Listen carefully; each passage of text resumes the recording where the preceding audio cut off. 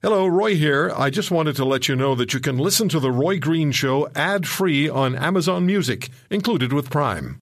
Welcome to The Roy Green Show podcast. Muriel Young is the manager and co-owner of Raleigh's Family Restaurant in Hope, British Columbia. They've been around for a long time, and I've read the reviews of the restaurant. They get great reviews from their customers.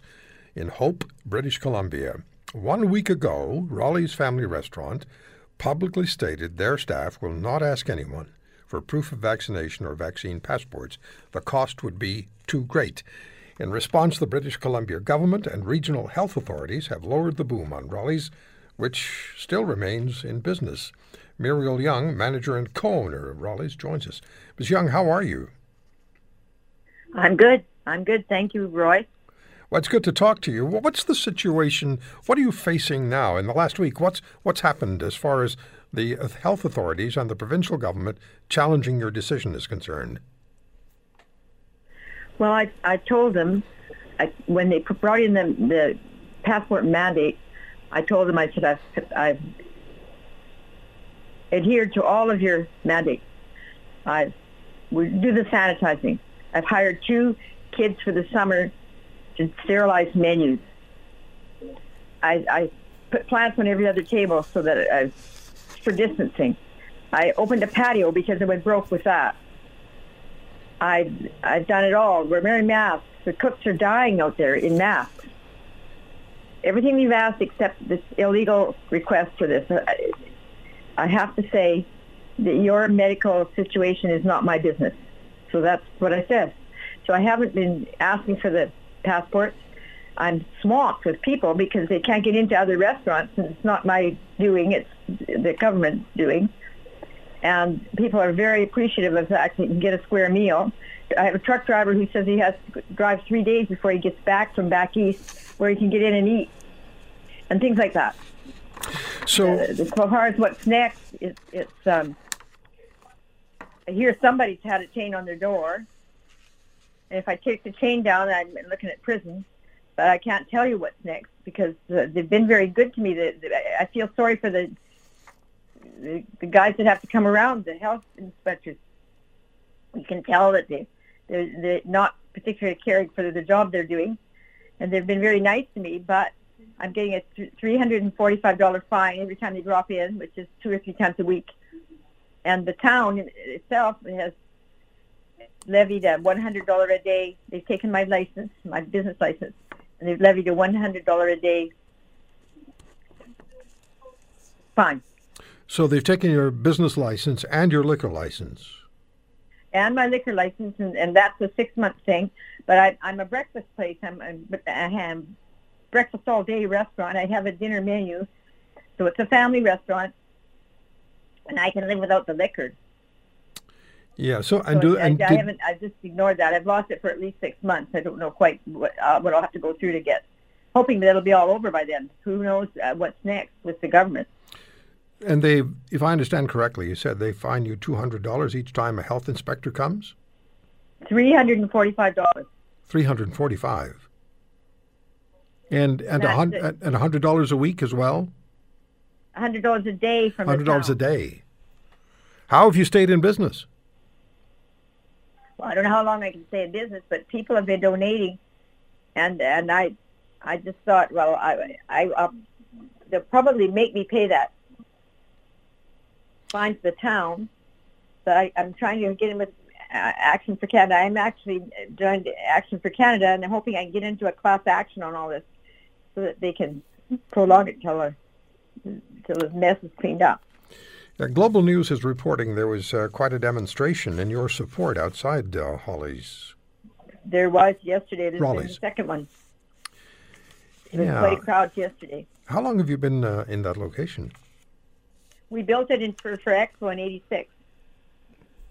So clearly you never expected to be facing a situation such as the one you are. And now you find yourself in conflict with authorities, and I can't imagine how difficult this is for you. So I have to ask you this question. You know I have to ask this question. Why not just do it? Why not just ask the customers for certification? Because your health status is none of my business. I don't need to know what your health status is, whether or not you've been circumcised or have had COVID shot. It's none of my business. And you were taking over care the of. line. I shouldn't really be. Once it became clear that masks are not working anyway, and now they've got people. Someone in Vancouver just this week. Someone told me. Now this is hearsay, but there's a seniors home in Vancouver, and it's not getting on the news. But over 90 people in this place, 91 of them have COVID. They've all been jabbed. Tell me how it's working.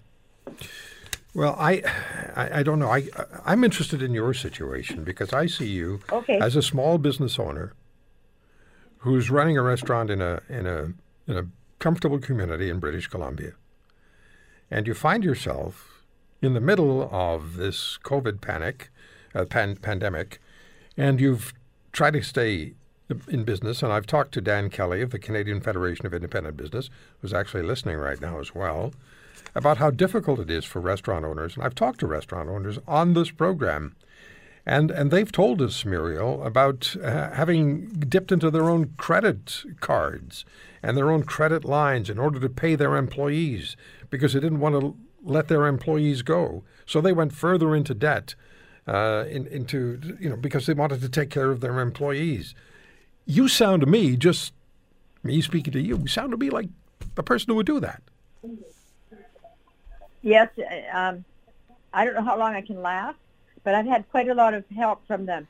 I'm not standing alone, and I think that showed with the crowd yesterday. I think a lot of those people thought they might very well be the only. No one else is like-minded, but there was a crowd out there to show that we're not standing alone. This is not. Do you have concerns that they're just going to come with a lock and lock your premises and not let you operate any longer? Well, I can't. Well, it could happen, I'm sure, but I cannot be concerned about it. It'll give me a heart stroke.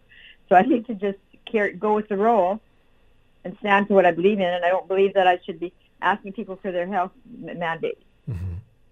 I don't believe in the mandate that I should ask for their passport. Do you have legal representation? Well, I'm hoping to Action for Canada that I will be represented. If you had an opportunity to speak to the provincial health minister or the premier, what would you say to them?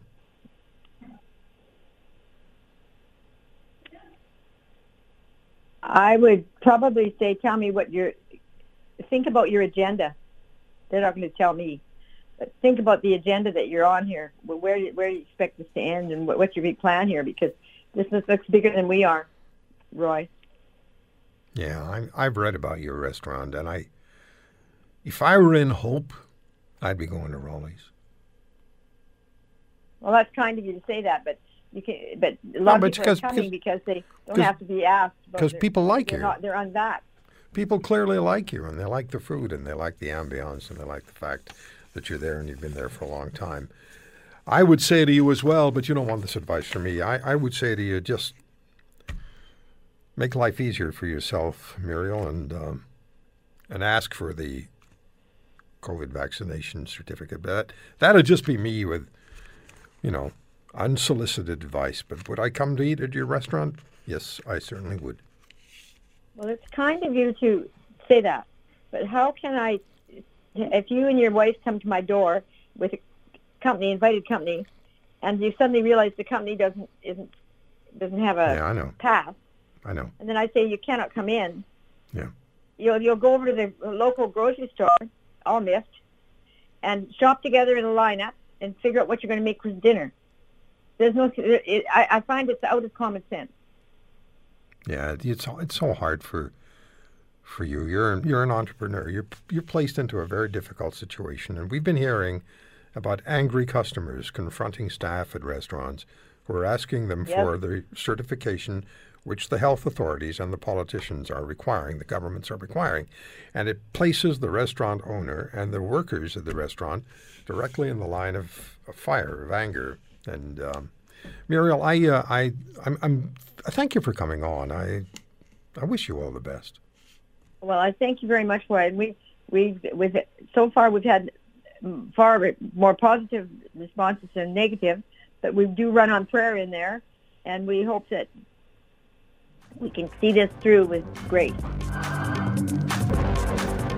Let's talk about the global supply chain. It is straining, and Global News reports Deputy Prime Minister Chrystia Freeland says Canada is watching the situation, quote, very, very closely, end quote, as Canadian ports on the impact of businesses as the world continues to struggle with a COVID-19 supply chain crunch that has snarled everything from appliance parts to car tires and semiconductors.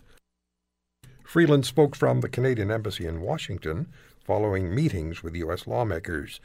The meetings took place amid heightened concerns about shortages of a range of things due to what Freeland called the, quote, uneven, end quote, reopening of global economies that were quickly shuttered in varying degrees starting in March of 2020 to limit the spread of COVID-19. In other words, it's coming home to roost. So how snarled are things? And how concerned should we be? And what are we facing? My good friend Ron Foxcroft joins us, chairman of Fox 40 Industries, a Canadian manufacturing firm, Fox 40 whistles and the whistle mask and so many other products. Fox 40 products does business in 140 countries. And I know that Ron is feeling the supply chain stress. He's also the chairman of Tradeport International. They're managing John C. Munro International Airport in Hamilton, which is Canada's most busy goods transport airport, and LaGuardia Airport in New York City. So I can't think of anybody more informed to talk to about this supply chain issue. Ron, thank you for the time. And what's just an overview of how and where, first question, overview of how and where supply chain is most stressed? Well, Roy, it's very, very concerning. It's a very, very busy time. And, you know, I've often said on your show, and by the way, I want to applaud you on your show and the quality of guests that you've had this week. But, Roy, I don't want to be one of those guests that gives you a problem but doesn't give you a solution. The situation right now is very serious on the supply chain. Yes, we're a Canadian manufacturing company. We service 140 countries. We're also a trucking company involved in trucking, warehousing, and logistics. So we're living it. And many times on your show, I've said, you know, if you want to know something about a truck, you don't ask the owner of the trucking company. You ask the mechanic or driver who are working on the trucks. And in this case, yes, we are living it, Roy. And I'm going to tell you something. Everything is in a very serious situation, and that is a real serious problem. What happened? You can't solve the problem if you don't recognize the problem. And what happened in March and April 2020, basically manufacturing came to an abrupt halt, an abrupt start, and there were no levels of inventory left. So suddenly, in April 2020, there became this pent-up demand for necessities in life and supplies. And just as you said, car parts, groceries, toilet paper, and so on. Now there's this pent-up demand. However, the problem is this. We have lost the labor force during COVID. COVID have had a very serious impact on the supply chain management, and for about 4 or 5 reasons. Number one, safety and health. People don't want to go back to work because they fear their safety and their health. During COVID, people are looking at work-life balance and say, you know what, I don't think I want to go back to work and risk getting COVID. Others, there's government subsidies. They're at home. And I'm not being critical of government subsidies, but people are getting government subsidies and saying, this is kind of nice. I can stay home and watch the Leafs on TV and get a government subsidy. Also, anti-vaxxers are being eliminated from the labor force. So basically, Roy, we haven't got the labor force right now and the ability to bring these inventory levels up to the levels that we need to provide Canadians with the necessities of life. So if I talk to one of your truck mechanics, what's he going to tell me? He's going to say, Well, one of them is going to say, I'm going to go back to work, but I'm going to evaluate the work-life balance. Do I want to work a 12-hour shift and risk getting COVID? Others are going to say, the government subsidy is a really good thing. I'd rather stay home and get the government subsidies. So here's the other thing. This really impacts the supply chain. And I'll give you an example. Corrugated, steel, and these are really important because we package for 140, we commercially package for 140 countries. And we need corrugated and we need paper. Corrugated, they can't produce it enough. We're on a 28% allocation to get corrugated. And we have to make packaging to put our product in the package to go out to 140 countries. Steel. One steel supplier said to us, we have to put our prices up 50% because our costs are going up. And I made the comment, well, we've been partners for years. And they said, yes, we've been partners for years. This isn't about partnership. This is about survival. Wow. If I ask Ron Foxcroft about, let's say I have a truck, and I say to you, Ron, and we've been friends for 30 years, so I go to bank on our friendship, and I say, Ron, I need this certain part for my truck. I know you've got those parts. Can I get one? You're going to say to me, we don't have them, or we have them in very short supply. Is that right? That's exactly, and that goes for everything, Roy, in the necessities of life. And I would challenge your listeners to study what they paid for the necessities of life in 2019. For example, toilet paper, and what they're going to pay today and what they're going to pay in 2022. And for a multitude of reasons, Roy, I would have to say to your listeners, and they're going to send you emails and say, Ron Foxcroft needs to be committed to the funny farm for what he's going to say. But Roy, groceries, necessity of life, car parts, cost of homes, cost of shelter are going up in 2022 because of the supply chain challenges, at least a minimum of 20%. And for example, what? If you go to the gas station today, the price is just about $6 a gallon. I paid $1.76.9 a liter. Yes, exactly, Roy. Now, if you add in corrugated, paper, groceries, toilet paper, and so on, everybody is scrambling to get their inventory levels up. Now, here's another problem in Southern Ontario. In Southern Ontario, they're trying to get the inventory levels up because there's an increased demand. People are staying home. They're doing things at home more than they ever did before, like home renovations. I'll give you an example.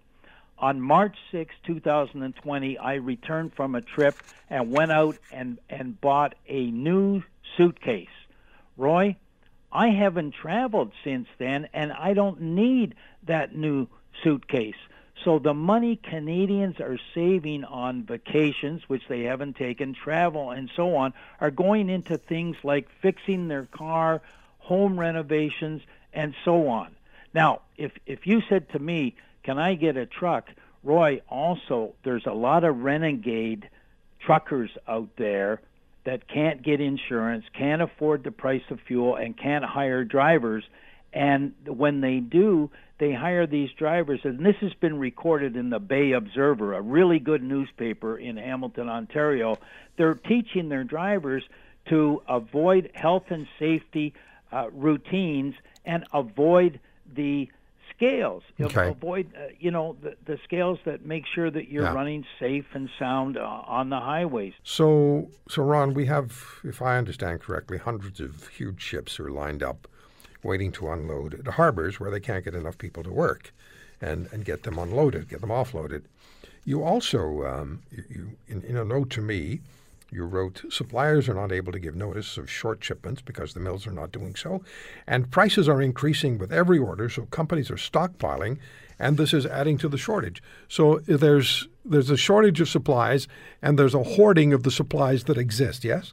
That's absolutely true, Roy. And another thing, you just hit on a very good subject. We have to start being less dependent on offshore manufacturing and more dependent on establishing solid manufacturing bases in Canada, or the very short thing, establish manufacturing, shall we say, partnerships in the United States, less dependent on offshore. I'm going to give you an example.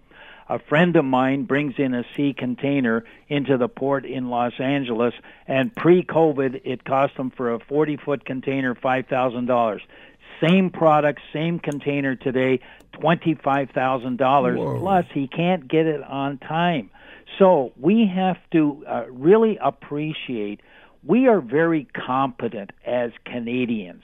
Now, let's go out there and be more dependent on manufacturing and manufacturing processes in Canada. Roy, can I take just a minute and tell you, we got a phone call from the NBA, and they said to us, we need protective pouches over top of the whistle to eliminate the droplets coming out of the whistle. Now, they weren't asking us, they were telling us. So we could go offshore and make that product and possibly wait forever for that product to arrive. Instead, we turned on a dime, and you have to turn on a dime if you're in a business in Canada, if you're an entrepreneur. And we sought out this amazing manufacturing company in Hamilton called Nico Apparel, a fellow named Joe Camillo. We made the protective pouches. Now we made a patented protective whistle mask that are being used in sport all over the world. Yeah, and it is a success story because you moved it fast. You moved fast on it. You got it done, and it really is a massive international sports success story. That's what we need. How do we, though, Ron, what's the short term, if there is? What is the short term, I'll use the word solution, perhaps I should use the word approach. What's the short term approach to unclogging the bottleneck and getting the supplies moving again before people find themselves in a fiscal emergency? Turning on a dime, Roy. We have to think like entrepreneurs. And, I'm not one to be critical of government, but you know how government works. Government can't turn on a dime just because of the process.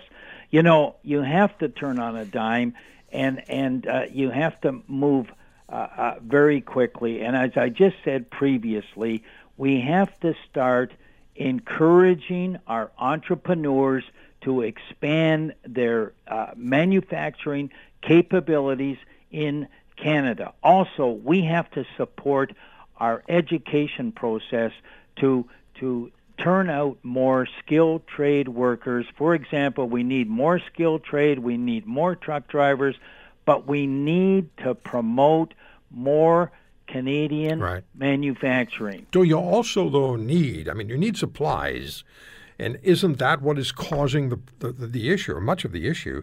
The supplies aren't there. And your trucks, everything you've said to us many times, everything that you touch has been on a truck. Yes. Everything. Yes. And I hear trucking advertising going on, okay? Yes. From major trucking firms trying to lure truckers to go and work for them. And I'm thinking, if they're trying to lure truckers to go work for them, they're trying to lure them from another company. So employee poaching going on, how do you get around that? Oh, there's a lot of you've touched on a very interesting, employees right now are like free agents. If you're experienced and you're capable, you're probably going to be poached and go from pillar to post. This is another real problem.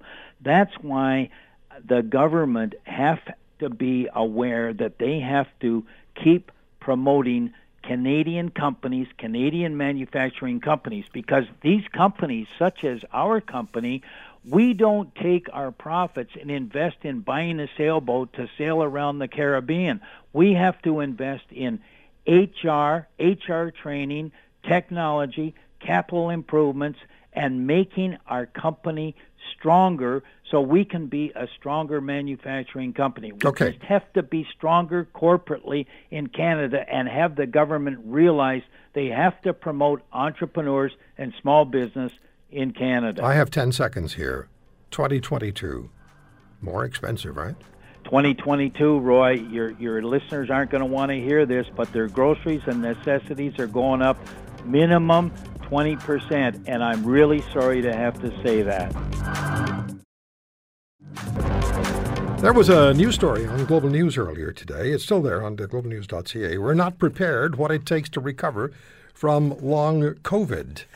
Susie Golding is a long COVID patient. She's the founder of a long COVID patient website, also Facebook pages, and her website is now on the Public Health Agency of Canada and Alberta Health Services website, and it's covidlonghaulcanada.com. Susie, how are you? Hi, Roy. Hi. I'm pretty good today, actually. Not doing too bad. A lot of my symptoms have resolved. I still find that I have some issues. Most of my symptoms were neurologically based, and so it's difficult for me to have conversations sometimes. And when I do, let's say, a Zoom call for an hour, my head starts throbbing at the end of it. So I still do have symptoms, but some of them have resolved and some of them stay on. Now, how long has this been going on for you? This is 18 months now. Wow. I remember the first time we talked, and at that time, in much of the medical profession, there was really no sense that this was a really serious issue. But clearly, we know now that it is. I was just looking at the global story. Around 37% of COVID-19 sufferers will report continued symptoms like fatigue or breathing problems 3 to 6 months later. This is according to an Oxford University study. They go on to say that this would suggest that around 600,000 Canadians likely had lingering symptoms, given how many people have caught the disease over the course of the pandemic. That's a big number. Well, yeah, and you can probably add a lot more to that number, considering a lot of people aren't even counted. So that's with people that they're counting. They did a study in BC a year ago, which led to the consensus that 80% of the people weren't being counted as they weren't tested. So the number is a lot bigger than what they're thinking. And it can be extremely debilitating, yes? Yes, absolutely. There's many people that are bedridden. We have people within our group that are bedridden at 18 months into this. So it's not a across the board type of disease where everybody suffers the same consequences. Everybody suffers from different symptoms and from varying degree of symptoms. And it's also an episodic illness where you can be doing well a couple of days and then you overdo yourself and you overdo it. And then you end up sort of regressing and going backwards and, being much worse off than you were. So you have to really be careful how you manage your energy output, if that makes sense. Yeah, it does. It does. So what do we need to know? If somebody's listening to this program right now and they have just at the other end of COVID coming out of it, but they're still not feeling right, what do they need to know? What do they need to do?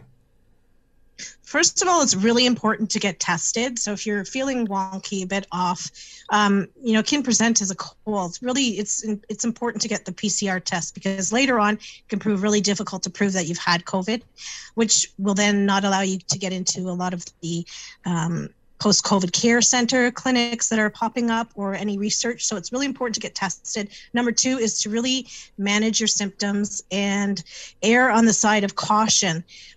Reserve your energies and really try to educate yourself about the symptoms that you're having. I think a really good thing to do is to monitor yourself and write the symptoms down and make a catalog of what's going on, because nobody knows when they get COVID who is going to be a long hauler.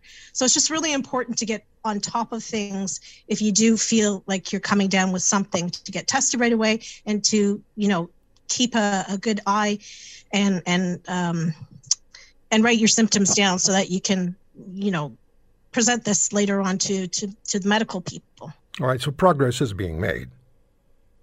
Progress is being made. Yes, it's very slow, and it's, it's a lot slower than the numbers that are compiling. So there are huge wait lines to get into to get any kind of care. There's still a lot of information that's not really being disseminated from the top down at a rapid pace. So it makes it difficult for medical people to get hold of this information and to understand even really what a definition of a long hauler is and how to recognize it. So so it becomes quite difficult. Sorry, I sometimes still get caught up in the middle of my sentence and forget what the question was, and that's just what happened. Mm-hmm. Well, can you tell us, please, what we'll find on your Facebook pages and on the website? Yes, we're over 14,000 members in our main group. We have a few different groups now. We come together and support one another. There's a lot of information. We post the relevant, we work with a lot of the researchers, so we have the latest of the studies that are happening, the research that, we're trying to help science as best we can to join these studies with their efforts, as well as we post all the latest clinics that are opening. And we really guide one another. There's people that are much further on in their journey than people who are just joining the group, and so we offer advice and what's worked, what hasn't worked. There's valuable information from other communities, as well as long-term post-viral conditions such as ME/CFS and different things like that. So there's a lot of valuable information to help you along your journey, as well as we're focused. We have focal groups that for each of the different provinces, as well as for Indigenous peoples.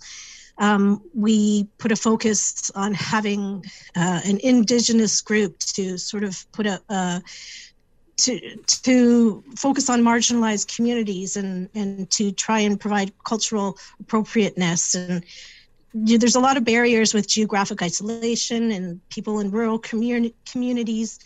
And so, these compiling issues can make healthcare really difficult, an incredible obstacle for people to overcome. So we just want to be available to everyone and let people know. I mean, the bottom line is that you don't have to be alone through this. There's a lot of information, and we're here to help, as well as to receive each other without judgment.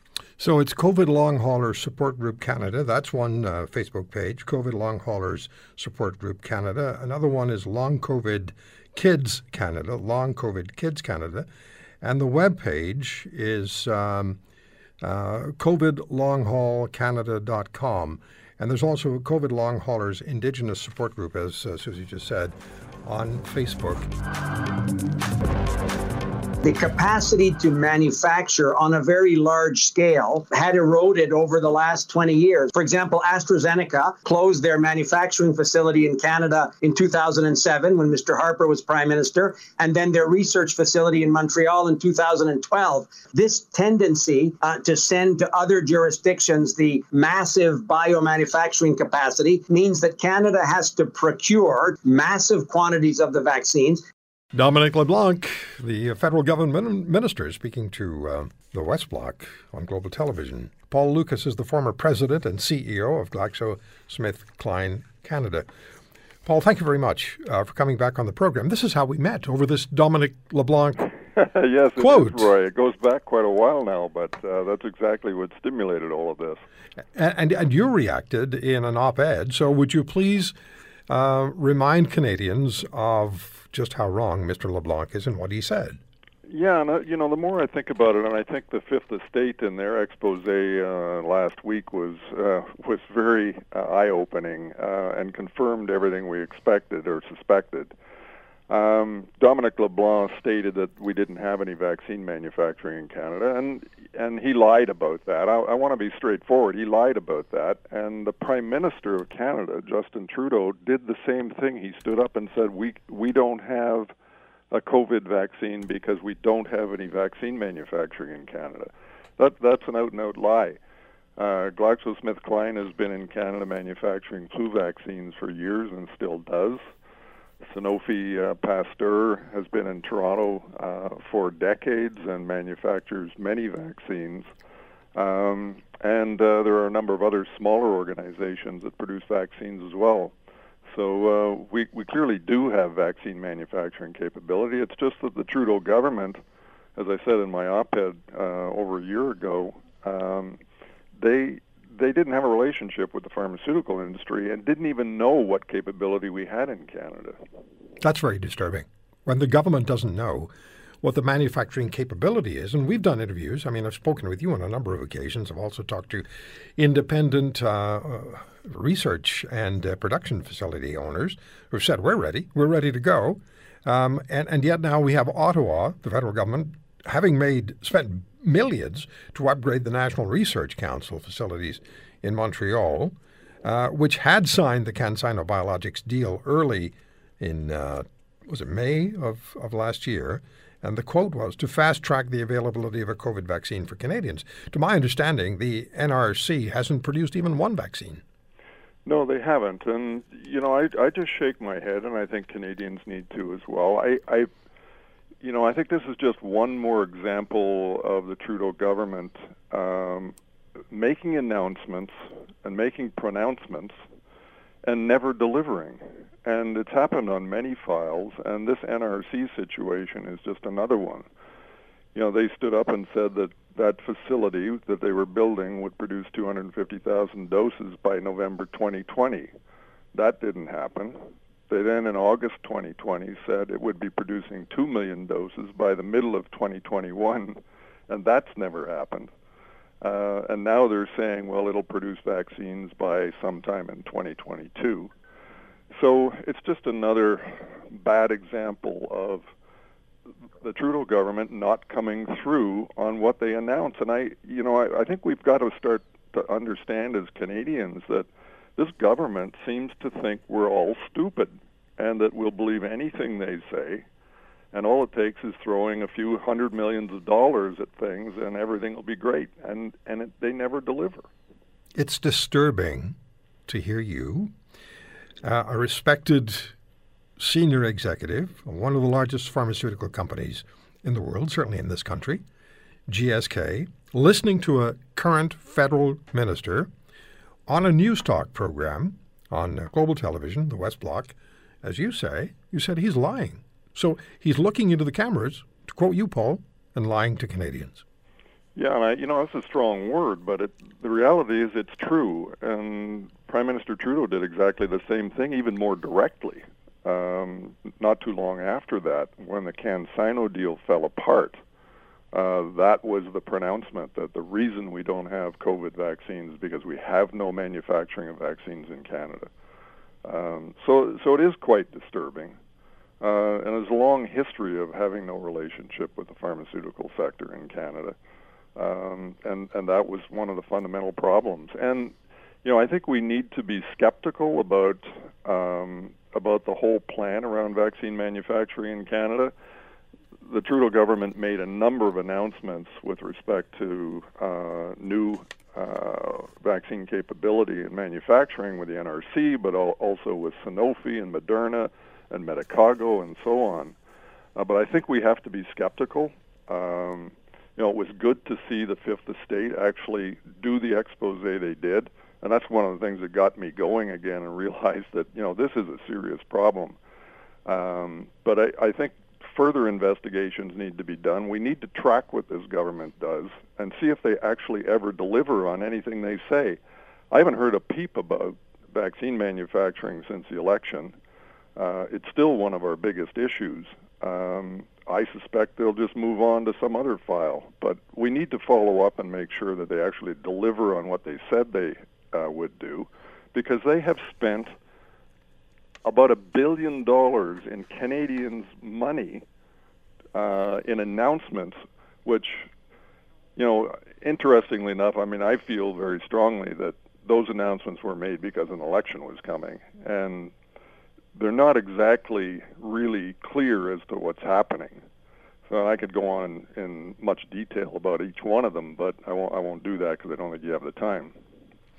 Well, we can just say the National Research Council was to begin, this is just one example, was to begin producing 250,000 doses of vaccine in November of 2020. This was according to the industry minister, Navdeep Bains, in a news conference on the 31st of August last year. And just to repeat, the NRC has not produced anything yet, not one vaccine, never mind 250,000 a month since November.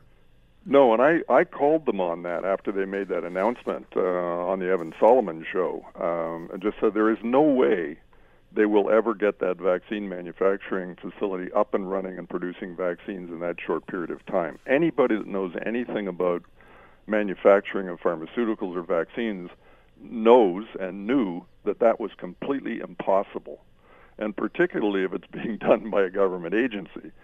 You know, industry has enough trouble building and producing vaccines, but having a government agency do it, I think we can expect a lot of issues along the way. I started to think about what you told us about what GSK did when under your jurisdiction or your leadership in 2009. Remind us about that. Yeah, first of all, I mean, let me say that Dominic LeBlanc actually talks about AstraZeneca shutting down their manufacturing facility. Well, they never manufactured vaccines in Canada to begin with, so that was somewhat misleading as well. But if I go back to 2009 and the H1N1 pandemic that hit Canada, that most people have forgotten about, actually, GlaxoSmithKline had the contract to produce the pandemic flu vaccine for all of Canada. Which we did, and we did that very quickly, actually in a few months, and worked very closely with the PHAC in Ottawa, who was led by a very competent lead at that time, David Butler-Jones. I had a lot of respect for him, but we worked together and rolled that vaccine out, and very quickly vaccinated a big percentage of the Canadian population. So it was a massive success for Canada. Somehow, this Liberal government forgot about that one. It's amazing. I just go back to what you just started to say, that he said that which company was it that had stopped manufacturing? AstraZeneca. And they never manufactured in the first place. No, they never manufactured vaccines in Canada. There's another story circulating about Mr. LeBlanc, and that is that 5 individuals who have a relationship of some kind with him became judges somehow in this country. And that's not been pursued, even though the Prime Minister, when he was questioned about it, said everything was done according to the book. We're not sure which book it is. What are your thoughts about the advisability, given the international political reality and the manufacturing challenges and the getting them out to international countries, they being vaccines, what do you think the advisability was for Canada to start to do business with China to create a vaccine for Canadians and put all the eggs in one basket? Well, I think you and I talked about this way back then, and my view at the time was that was a very foolish thing to do, and I think that turned out to be right. Unfortunately, Roy, what has happened in Canada, and has happened in other countries, I'm sure, the Chinese have infiltrated our universities to begin with. And that's a fact. There's been some pushback on that because we've realized as a country that by infiltrating our universities, they've basically accumulated a lot of our intellectual property, and they basically take it. They end up with our intellectual property that we generate through our tax investment in Canadian researchers.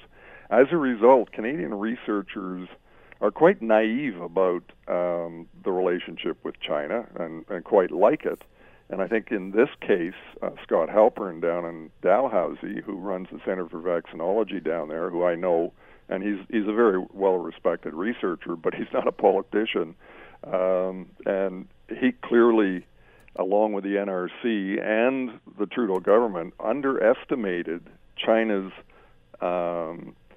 intentions, I guess, as to what they wanted to accomplish from a political point of view. So despite the fact that CSIS warned the government that this could be a potential problem in terms of working with China and developing a vaccine, they all ignored it. And, of course, we know where that all ended up in a significant failure and put us behind the 8 ball, really, in terms of acquiring vaccines, which also disturbs me. We missed the opportunity as Canadians to hold the Trudeau government accountable for being so late in acquiring vaccines when that should never have happened. No, it should not. And that was a lead topic for months at the beginning of this year. and somehow it just fell to the wayside. So let me ask you this. What could Canada's pharmaceutical industry have been accomplishing as far as producing a vaccine is concerned while we waited for the CanSino vaccine deal to somehow materialize? Well, I think there's two components to that. Because there was no relationship, the federal government didn't know what the capability was to begin with. So they hadn't talked to the companies until the pandemic exploded, basically. So it was almost too late to get anything going, locally in Canada. If they had had a relationship, they would have been having these discussions, years ago in terms of anticipating another pandemic, because between myself and the head of Sanofi Pasteur and PHAC Canada, we all agreed during the 2009 pandemic that having one manufacturer of the pandemic flu vaccine was crazy. We needed more suppliers. So we all agreed that we needed another supplier, and Sanofi is going to build their new facility in Canada as a result of that. But, there should have been better planning for this pandemic, and we should have been in a position to take advantage of relationships that we should have had to have capability here in Canada to make a vaccine here in Canada. But we missed all that. Bad planning, bad strategy. Remind us please, what was the relationship? How did the relationship fail between the Trudeau governments, both of them, Pierre and Justin, with the pharmaceutical industry in this country? Yeah, it's an interesting history, and I've written about this, but, it goes back to Pierre Trudeau and his government when he eliminated patent protection for pharmaceuticals in Canada. So what happened was that saw Canada lose a significant amount of its pharmaceutical research and manufacturing at that time. It wasn't until Mulroney got into power where he tried to restore some of the patent protection, and when he did that, the industry actually started to increase its investment. In fact, it increased it over $1 billion in a very short period of time. Unfortunately, when Chrétien came in, and this was a problem with successive Liberal governments, we saw it with Pierre Trudeau and then Mr. Chrétien, and now with Justin Trudeau, that party was very connected to the generic pharmaceutical industry, and Barry Sherman in particular. The Liberal Party of Canada benefited significantly from its relationship with the generic pharmaceutical industry. Paul, I'm sorry. I have to stop here because you know how it is with the clock. And I'm not very good at watching it. I'm very bad at it. Thank you for listening to today's podcast. If you want to hear more, subscribe to The Roy Green Show on Apple Podcasts, Google Podcasts, Spotify, Stitcher, or wherever you find your favorites. And if you like what you hear, leave us a review and tell a friend. I'm Roy Green. Have a great weekend.